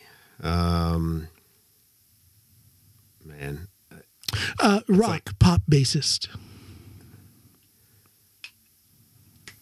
Now I'm coming up with more drummers, but bassist. Is somebody like Geddy Lee Rush? Is he too busy for you? Too much for me. Victor Wooten. Yes. I love Wooten Brothers. I got to be his bass tech once. Did you? Super. How when cool he came is and did a that? clinic at the music store. I love watching his clinics on YouTube. Yeah, I mean, he's just He the whole really family, lays it out in all such those an boys are just amazing. I watch them every day. I don't know too much about his brothers though. Oh, they're great. But They're just the best. I just love his teaching style. When I watch his workshops on YouTube, he lays music out there in a way that's easily understood for somebody like me that doesn't know much about theory. He's kind of talking the nuts and bolts of it without getting fancy technical and too much theory. And yet he's Victor Wooten playing the way he does. So he knows the theory, but he knows how to teach it to an average Joe. And he says on the beginning of one of his tutorial VHS, and I'm dating myself now, VHS, he says, if you want to play in a band, turn this video off right now. Oh. Because he gets out there and he knows he does, but that's his thing. And if you want to see a show that'll blow your head off is when the Wooten brothers get together and they tour, that show will leave you either wanting to practice when you get home and every day for the rest of your life, or quit music tomorrow, because I need to see that. It's the coolest thing, man. I mean, you got Future Man, Reggie, everybody is unbelievable, and they're sweetest freaking dudes ever. Yeah, I love it. And I got my third bass player, and I'm gonna self promote here, Bram van Langen from my album. He is the best bass player I've ever played with. Awesome. He is, in all due respect, a music nerd. I mean, unbelievable. I just love his taste. Cool. He's the funnest bass player I've played with ever. Excellent. And we really lock in. He can. We don't do this in Shaggy Grays, the band, my main band in Amsterdam, and in my heart. We do whatever we want in the songs. Yeah. We have the thing, but we don't have to, like, you have to do it this and then build up here. We do whatever Kind of we're feeling in the free-form, crowd. We got the song, but we change and get crazy at the exact same time, like, just for, if he just feels it, we change immediately into exactly what we're doing, and it's so much fun. I love playing with that guy. Just killer musician all around, but I think he studied bass.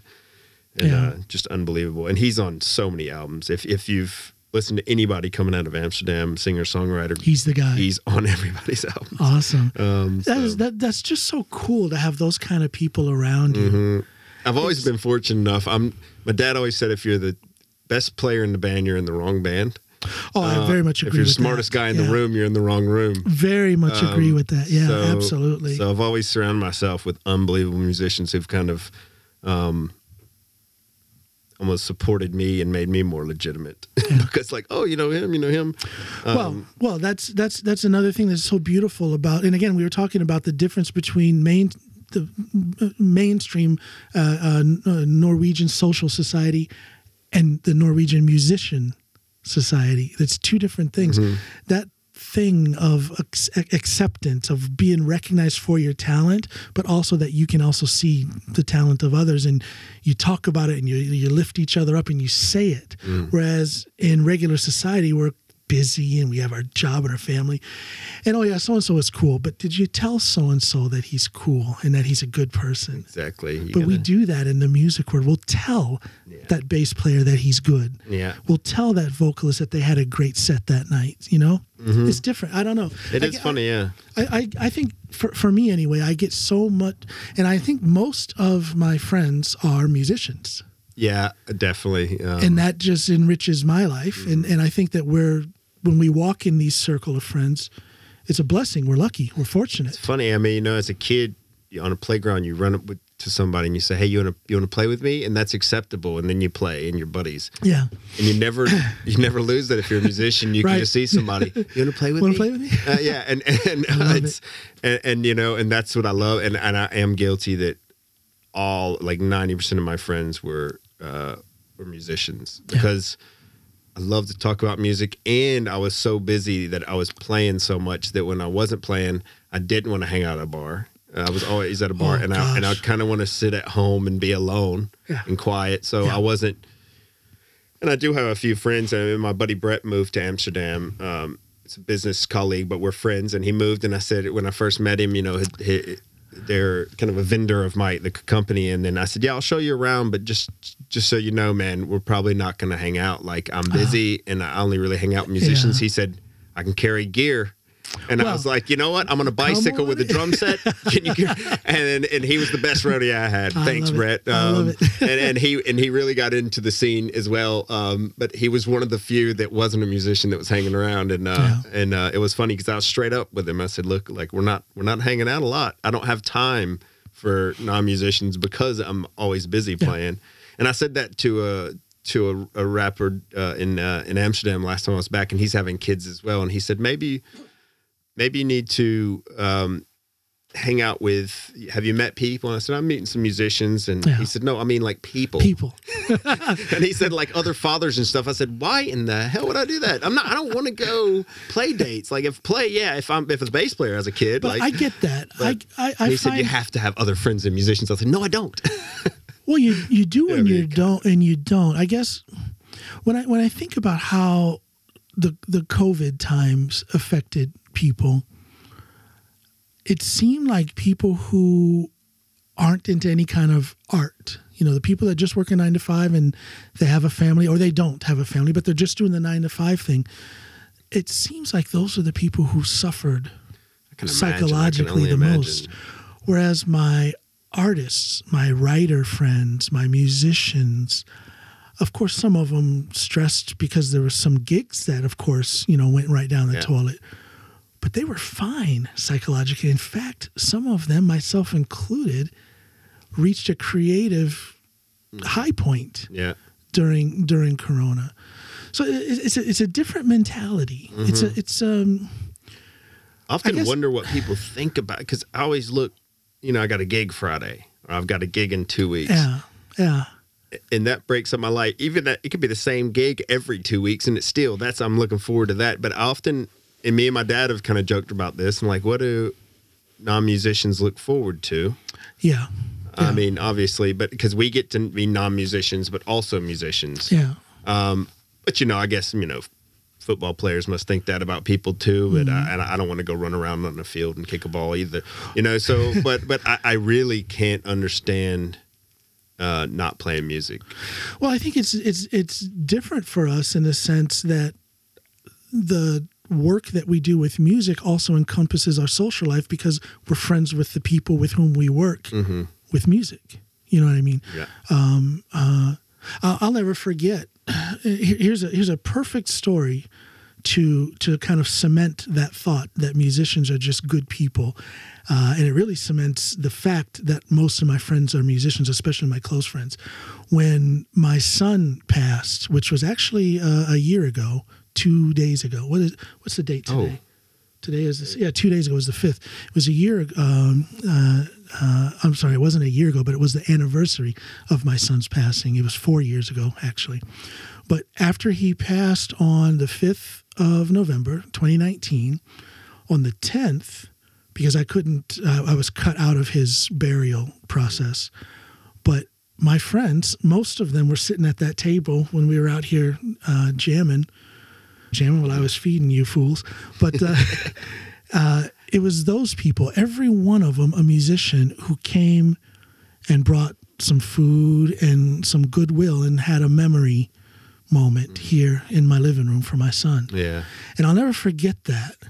And that tells me something about who really cares, who are the most important people in my life, and who also thinks that I'm important in their life. But it was 6 or 7 people, like I say, most of them were sitting at that table there, who came, and every one of them was a musician. Yeah. And I don't think you can have, I mean, of course you can have those kind of relationships if you're working in tech and you're sitting in a cubicle. You can have friends and cubicles beside you, but there's something different about, there's something more intimate when you're friends with a vocalist who gives his or her soul on that microphone. Especially if you've played together. That's a different, exactly. that's when like when making you share love moments. almost. Well, and it is. It really is. When you it's share so moments intimate. like that, it's very intimate, and it cements a different social structure and a different friendship with those kind of people. I agree. It's beautiful. Yeah. It's beautiful. And I think, I mean, I guess a lot of hobbies are like that, but there's a lot of people that don't have hobbies, you know, that just work. Yeah. Just go to the bars on the weekends. That's what they look forward to. And then you start all over. And, you know, I people enjoy are people, and everybody wants something different, but I would have to have more dynamic to my life than that. And we get that with music, don't we? Yeah. I didn't mean to cut you off. But. Oh, no. And I just, I absolutely love playing large, small, whatever. Just, biggest venue you played at? Biggest or most people? biggest venues probably. That's right. You played for nobody before. So. Yeah, I've played a lot of big places and nobody there. Biggest venue probably Georgia.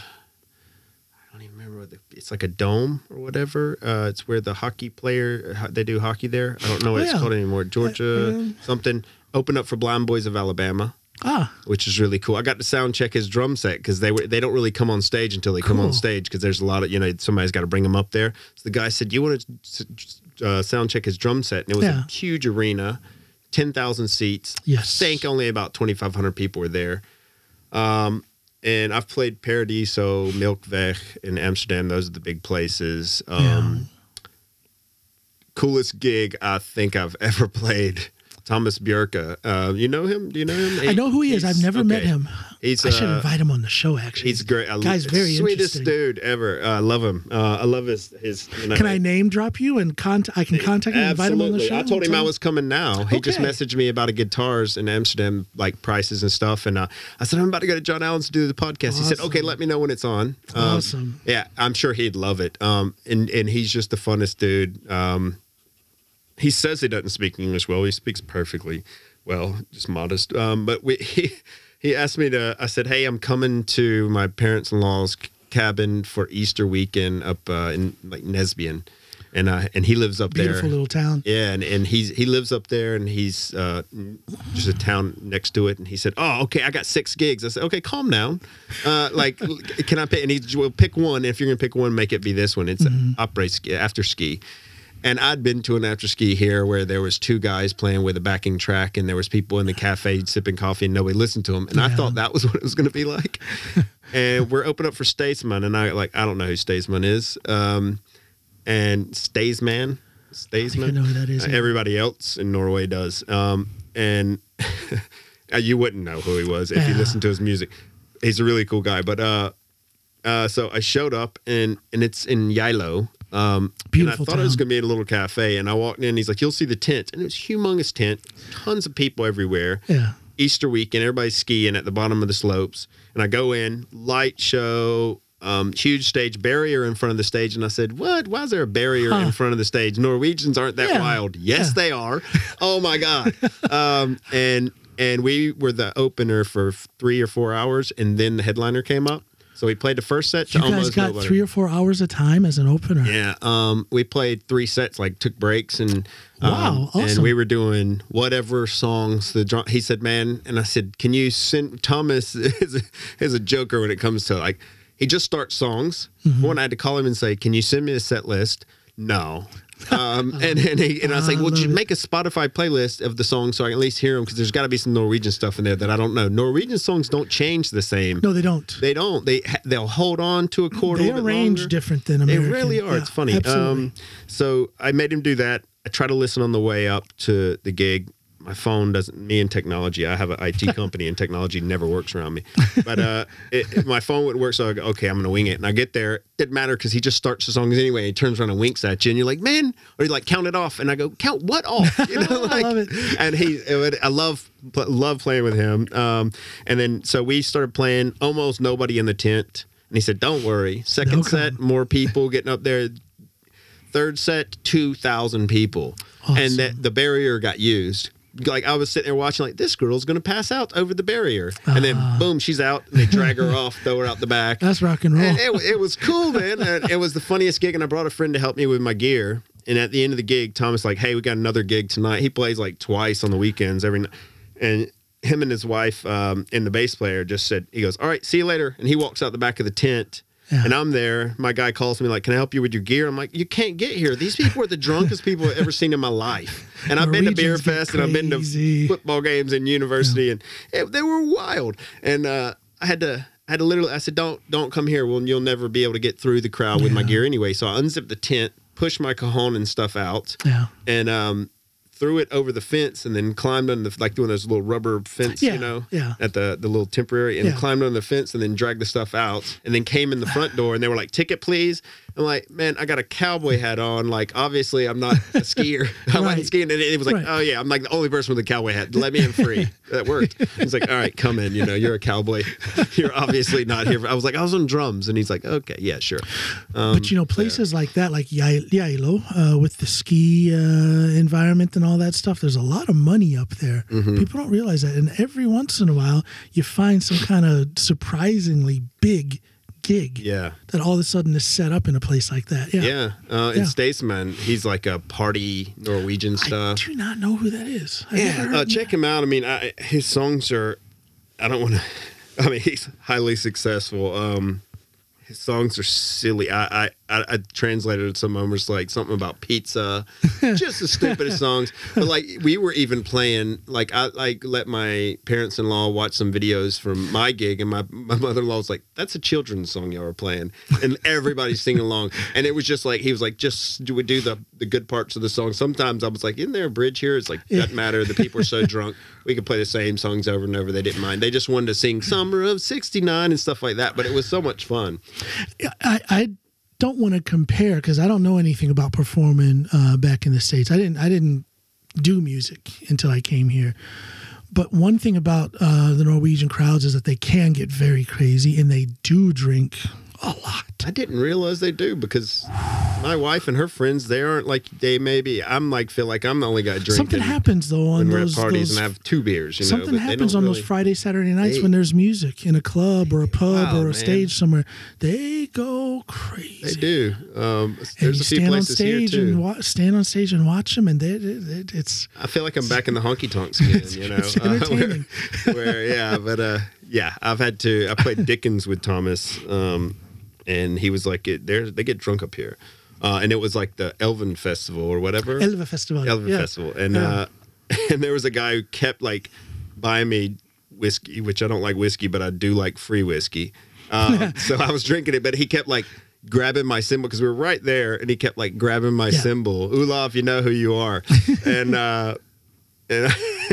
I've been playing those places, and for those people who are too drunk to be in places my whole life, that's where I started. So I know how to deal with him. I would just hit his hand with the brush, and then he would go back, and I'd hit his hand again, and it was all night, a little cat and mouse game we played. But there's some funny places where they just get hammered, But then you go to places like.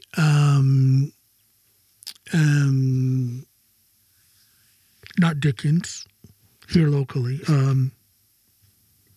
There's Pavarotti. Yeah. You go to places like Pavarotti, and to me, that's more of a musician's place. They're a little more serious. Yes, they're a little more serious. Yeah. I remember I didn't really understand that there were places like that until there used to be a place in Oslo called Smuge. In fact, actually, maybe they opened again. I think they reopened. Is Pavarotti reopened? Yeah. Smooke was closed for a while. It was a very popular place in Oslo. Bruce Springsteen played there. Eric Clapton did like an after show there. Prince was there doing after. I'm going to tell you Prince's story too. He later. did some after shows in Amsterdam like that too. Yeah. Sure. And so I knew about Smooge before I came to Norway. And well, doggone it, I got a chance to play there. Actually, Snoopy booked it. She was my booking agent back in those days. And so I'm there with my band and we perform. And after the first song, some of them were literally sitting there like this. And I'm like, gosh, we suck. They don't like us. And, we played a couple more songs. And then there's one song we played. It's kind of like a get up and dance minute. Get up and dance moment in the song where the band is vamping. I say, y'all can dance if you want to. And everybody just stood there. I'm like, oh. It's almost a respect there, probably. They're just like, I want to just watch. Well, I'm like, we suck. I just didn't understand what was happening. But after we were done, I couldn't leave the place for 2 hours because of all of these musicians that were in the crowd coming up and wanting to talk about the songs. They were studying us. Yeah. So it just kind of opened my eyes to a new dynamic. And then I haven't been at Pavarotti since before COVID, but I got the impression then that was a musician's gathering place. And now, to give them a plug, because I love this place, Drammen's Kulturhus. I'm saying Kulturhus, yeah. Yeah. That place is awesome. That's my little place now. I was just there a couple weekends ago. Yeah, I was gonna say when you said you do stand up comedy, they do a stand up comedy night. I'm going there tomorrow night. Awesome. Yeah, and I do there once a month. I might get on the mic tomorrow night. Nice. I'm on the guest list, so I'll be at least watching, and I just might get up and do a little bit. Yeah, we'll see. I love stand up comedy. I didn't know they did anything in English there, but I'm one of the few in this area that does. But, okay. And it's not because I'm not fluent in Norwegian, because I am. But if I want to be myself and be funny, I have to do it in English, and it works. It works. Yeah. So they do a once a month acoustic open stage there, and that's right. That's the place now, man. I love that. When's the next time? Funny you ask. It's November 26th, and I'm the featured artist that night. Oh, you are? I'm doing the first 20 minutes, and then everybody else gets up and they I'm do gonna two come. songs. I'm gonna sit right in the front row in the center. Please do. I'm gonna look right over your head. And I'll also after the first, I went there and played the first one they did. They did one over summer. I missed because I was in Amsterdam, exiled from Norway until I got my residence, and then I did the first one they did in September. And I went up there and played, and before I left the house, my wife said, don't be nervous. And I was like, I don't get nervous playing music. And I was sitting there and, damn it, I was like, oh, now I'm getting nervous. I don't get nervous playing drums. I don't care how big it is. I love, especially that little drum set, because that's like my fifth limb. Right. It's different, though, when you come forward and you're... Yeah, when you're out front, I was like, damn, this is why I'm on drums. But I do enjoy it. So I got up there, and I played, and... First song I played, I went for that bridge and was a half step off. I went, where? And then the bridge just doubled, so I had to come back around and and I always knew what that A was. And I was like, oh my god! And I got out, finished the song. You only get 2 songs, and I just made everybody laugh after it. Mm-hmm. And then I went on the second song, and it sounded good. And then they called me the next day and said, hey, do you want to do a support act for Leadfoot, which is December 8th? Buy your tickets now. So that's my first. So it's a great venue. So I get to do this November 26th thing at the open mic, which I'm part of that. I'm kind of ingrained in there. I'm going to come to that. Yeah. I haven't. Yeah, I'm going to come check that out. Yeah, so I get to warm up I'll get in the back. I get to warm up the stage there. I don't mind because it's all musicians and everybody's just there to get up and play and listen and give and respect all different ability levels. And then I usually bring the drum kit because I play with Elderwoods, and then I end up playing with everybody else. Yeah. I heard Rudy Remme and the Happy Old Timers. I saw a lot of pictures from that. That guy, let me tell you, he is probably one of, I don't know, I'm biased because I love the guy. I love his entire family. But I think he is one of the so-called undiscovered artists who should be he's solid, a doggone star. Yeah. His stage presence is like no other front figure in Norway, period. I wanted to see him with the band, man, because he was amazing out here, and his voice is just so thick, man. When you hear him with the band, it's just perfect. Of course, he is obviously the front figure, but the talent, especially with his uncle Henning Henning was so quiet sitting here, but I barely got to meet him. But he's a different cat when he plays. He's one of the best guitarists in Norway, not just skills on the guitar wise, but music mind wise as well. So if you ever get to see Rudy Rema and the Happy Old Timers, check them out. Yeah, I was sad I missed that. I didn't even realize he was playing. It just kind of took up on me. I saw pictures and I was like, oh, well, I'm already dude dead is talented. And then my good friend Ellen Egen played also that same night at Kulturhuset. And she's one of the best female vocalists in Norway. Beautiful songwriter. I'm so glad. She's actually singing a couple of my songs. So that's nice. That feels good. Yeah. So just that was my first taste of that venue at Kulturhuset. I think classy, man. I love that place. Besides stage, Union, besides the main stage at Union, I think that might be the best location here in Norway or in Drammen, actually. And I'm just honored in Drammen, not in Norway. I'm honored that they even considered to let me do the support act for Leadfoot because I screwed up 30% of one of my songs. Only got to play 2, but so there. I was like, "You're going on a limb here," but then I hopefully I redeem myself the next few. Every time I go there, I do something different. I brought my buddy Matti on bass clarinet last time. I was like, there's not enough bass clarinet in country music, so tonight we're gonna have. So he got up and we played, and I played drums with my feet, and that kit I can play with my feet, kind of, with bass drum pedal and tambourine, and then guitar, and that was fun. How so do I you just do keep, that? Don't think about it as one thing. While you're doing it, don't ever think about what you're doing. To me, I'm at my best in a live setting if I'm just singing. Let me just sing. I can't imagine just singing. Oh gosh, that's where I'm best. The minute I try to sing and play, I'm a fool. I'm an idiot. Yeah. The coordination, the mental work that has to go into that, I can't tackle. I figure I'm not the best guitar player. I'm not the best singer. Not the best drummer, but if I do it all at the same time, I can at least impress somebody. But drummers have this built-in musical, I call it musical coordination. My good friend Hans Cato Christensen is a drummer. He's a drummer vocalist. Reminds me of Don Henley. Yeah, He'll sit on the drums and sing. But when he also he's another one who's got this crazy timing on acoustic guitar with finger picking and stuff. And he doesn't lose a beat when he's singing. And I think that's the drummer in him that allows him to do that. You probably I haven't heard you sing live, but you probably have that too. I think it's a drummer thing. Yeah, maybe. It's a musical coordination that you have. Yeah. It's fun. That was my little thing. I never really did my own show in Amsterdam ever. I only did an open mic every Tuesday, which was kind of all the singer-songwriters would come in Amsterdam and do that every Tuesday, and that was like my little second home. And that's the only time I stood up and played guitar by myself. Otherwise, I was playing with Shaggy Grays, and in the middle they say, "We got a special guest," and they would hand the guitar to me, and Dean would sing background vocals, and then the bassist would sing background and play bass, and then I would do guitar and drums, and we do our little country.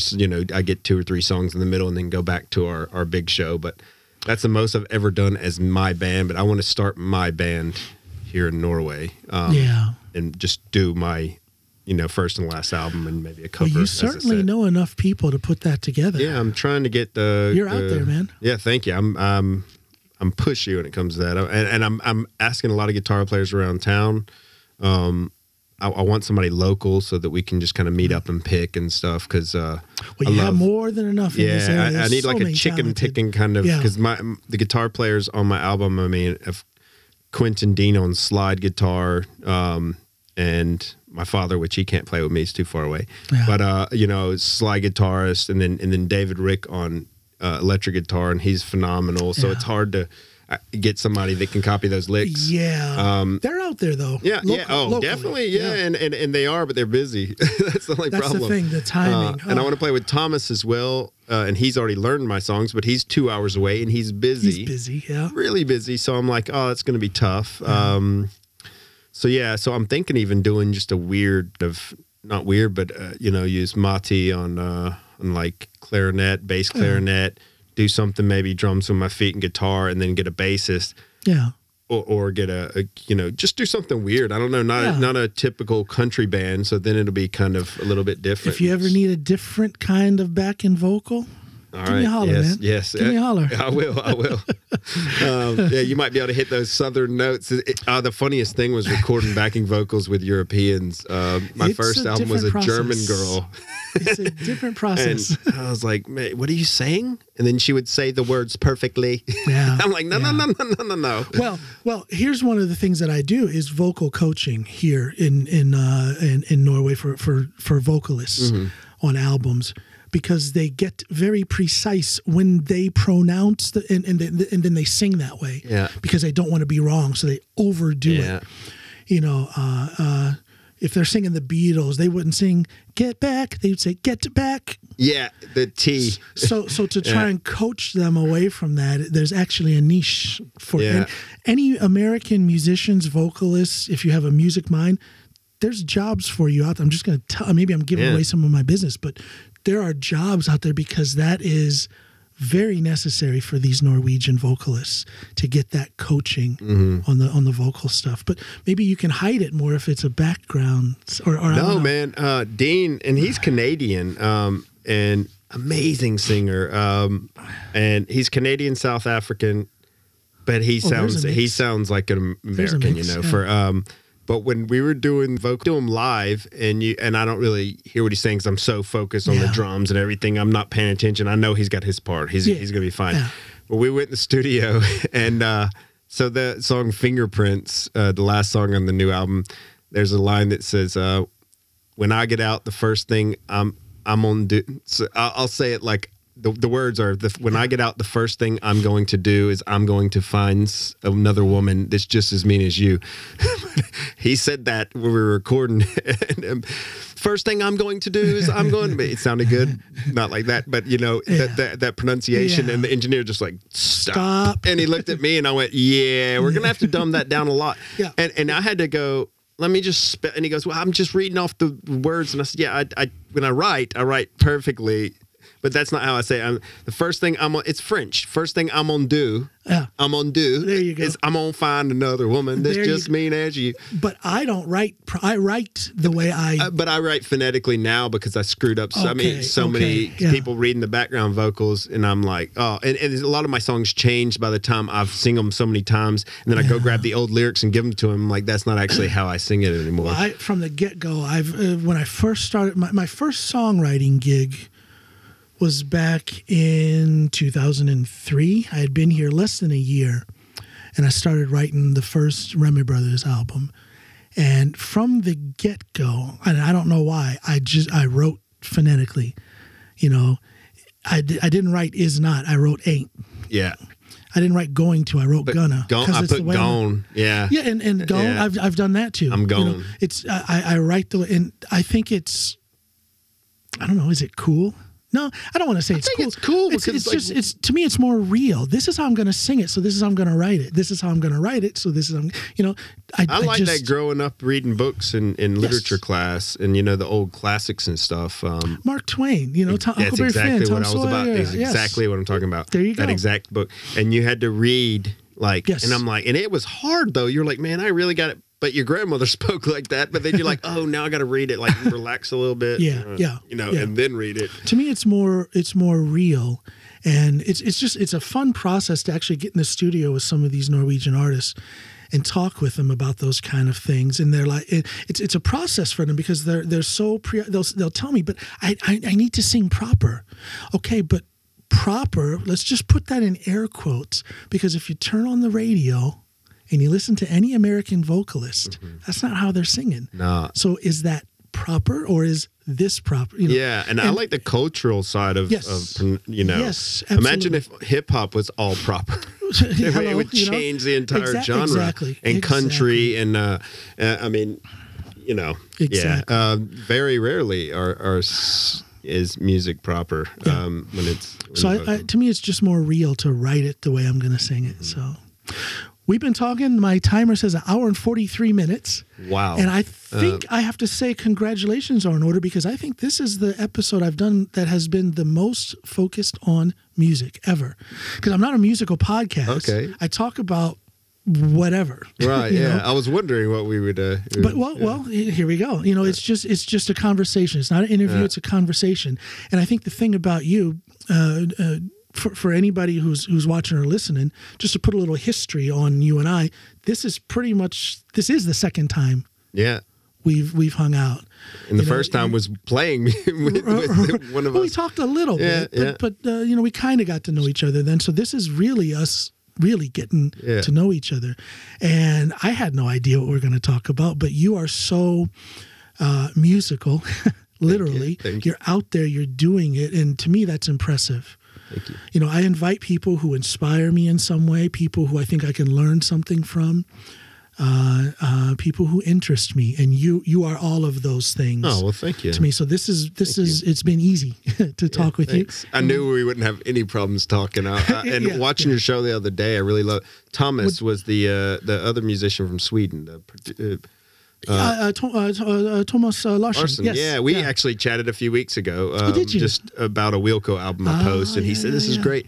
That guy I really would love to meet one day too. That song he put out was great. I saw you commented on social media. Yeah. He is very talented. He's got quite the library of music that he's worked on, both his own stuff and other people's stuff as a producer. And he and I are going to work together. I've got a song. I want to remove my drums off of it and take it to him in Sweden. Mm-hmm. And he's going to pull in a session drummer, and we're going to see what we can work out on a song that. His stuff was pro. I'm like, when I hit that link, I was like, okay, what kind of guys does he have on the show? And I was like, oh yeah, that's he's just the most down to earth, beautiful. I mean, that dude, I felt like he was my brother from yeah. The first when I was chatting with him a few weeks ago, he's so just open, fun, really nice to. Yeah. And we had no reason to talk. I just made him. Maybe started following him because of your previous podcast. Well, and it's that circle of friends within the music. And you're musicians, so you're like, okay. Yeah. And we got like 27 friends in common as well. Right. So, and then I mentioned his name to somebody else, and they're like, oh yeah, maybe we should go record. Right. And, he was like, yeah, I know, we should maybe record there or something one day. And one of these days, I want to get him here for a length of time and just pick his brain about production and engineering and stuff, and maybe get him to come to some of the jam nights at Pavarotti or at the Kulturhus or something, or maybe do something here in my studio. Mm-hmm. I love that guy, and I haven't even met him yet face to face. Oh, really? So haven't even met him face to face. Yeah. So, but you, Derek, are someone who I look forward to knowing you going forward, because I think I was trying to pull something out of you about what you want to do with music later, and you have this relaxed attitude about it. You're not looking, but I think something big is going to happen for you. Thank you, man. Derek, you know too many other good musicians, and you're too talented for something big to not happen. Well, thank so you. Mark my words, something's going to come. Well, thank you. And I think John Norway, the Prophet, I have spoken. Hey, I have spoken. Listen to this, man. He knows what he's talking about. And I think if anywhere, I was kind of a funny novelty. My solo stuff was kind of funny in between the singer-songwriter stuff in Amsterdam. Yeah. But then when I came here and I found out how much they love country music, and even my wife said, this is the place. Yes. And then immediately get this support act for Leadfoot, which is, I'm like, and I saw my name on a poster. But do you see what I'm saying? And that made me nervous. Like, oh my gosh. You're not really trying to make it happen, but it's happening. And I think Norway's already been great for me, but it's going to be really good for my music. And that's what my wife said. You need to focus on your music.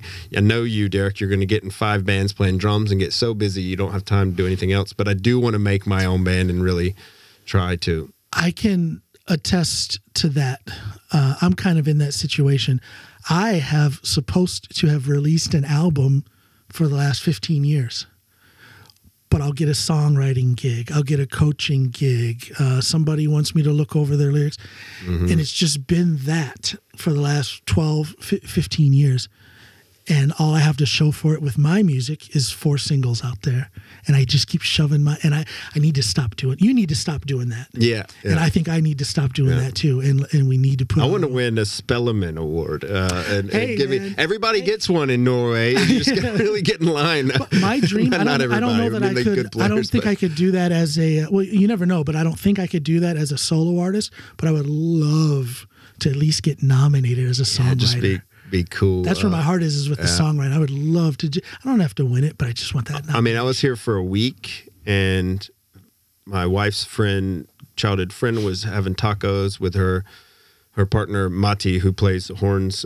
Played the horns with me a few weeks ago, and she's in Hade Bluegrass Orchestra, and she's the best singer in Norway, female singer at all, male or female, and she was having taco night with us, and super modest. She wouldn't even tell me that. She's probably dying if she watches this and goes, "Don't mention me." But she was having taco night with us, and then the next weekend we're watching the Spelleman Awards. I'm like, "That's her," and I'm like, and I'm messaging all my friends like, "Dude, the girl is nominated for a Grammy, the Norwegian Grammy, sitting in my living room last week." So I'm like, I know the right people. And it's very cool. I mean, it's both a blessing and a curse that Norway is so small when it comes to the music environment and who you can reach. These big name artists are very reachable. Yeah, they are. It's a small country. And most of them are very, very humble. And they're humble, and they're I got to work with Jonas Fjeld.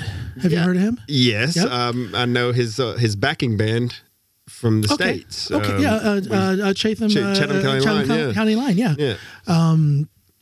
I got to work with that guy. I helped him plan his Christmas concert in 2015 with Judy Collins. No, this was before that. This was when they're called the East Coast Inspirational Singers. It's a huge vocal group, gospel vocal group and choir out of Harlem. And the guy that runs that is an old family friend of mine. We went to church together in Ohio, and since then he's moved to Harlem. So I had it was 4 male singers from the East Coast Inspirational Singers, and I'm talking down home black gospel singing, the real deal stuff with Jonas Fjeld. What a combination! And it went. I thought of it. It was my idea to do this, and thank God that he jumped on it, and then thank God 2 times over that it worked. Yeah, it was beautiful. There's some tapes sitting. Jonas Fjeld has them, and I hope he does something with it. Yeah, that was all recorded, and I hope he does something with it. I've heard so much about him. Yeah. The guy's an excellent songwriter.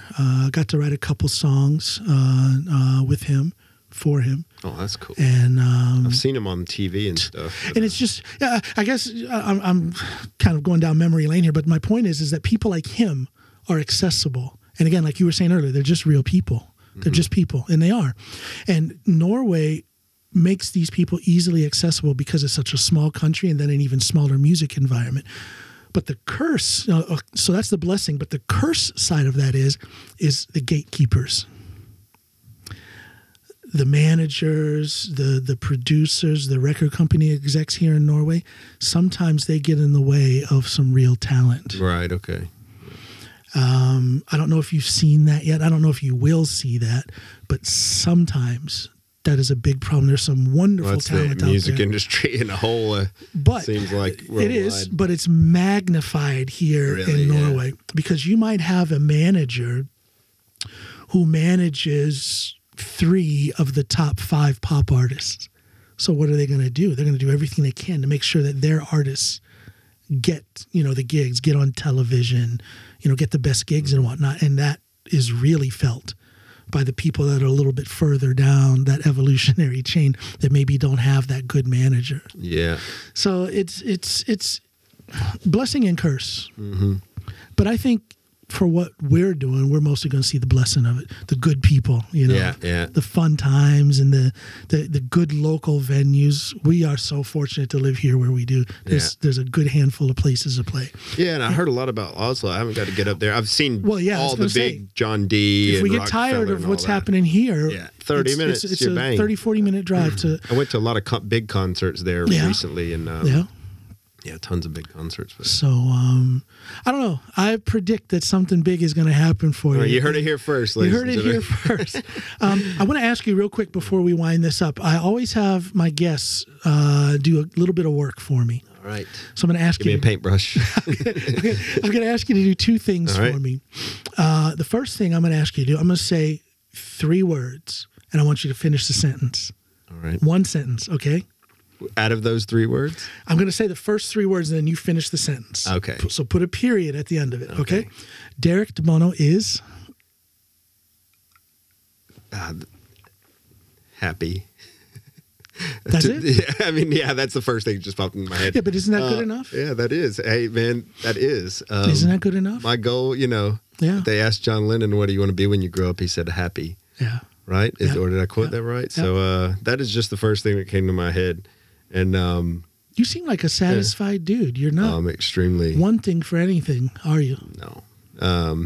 No. Your humility is a little intact. more sleep.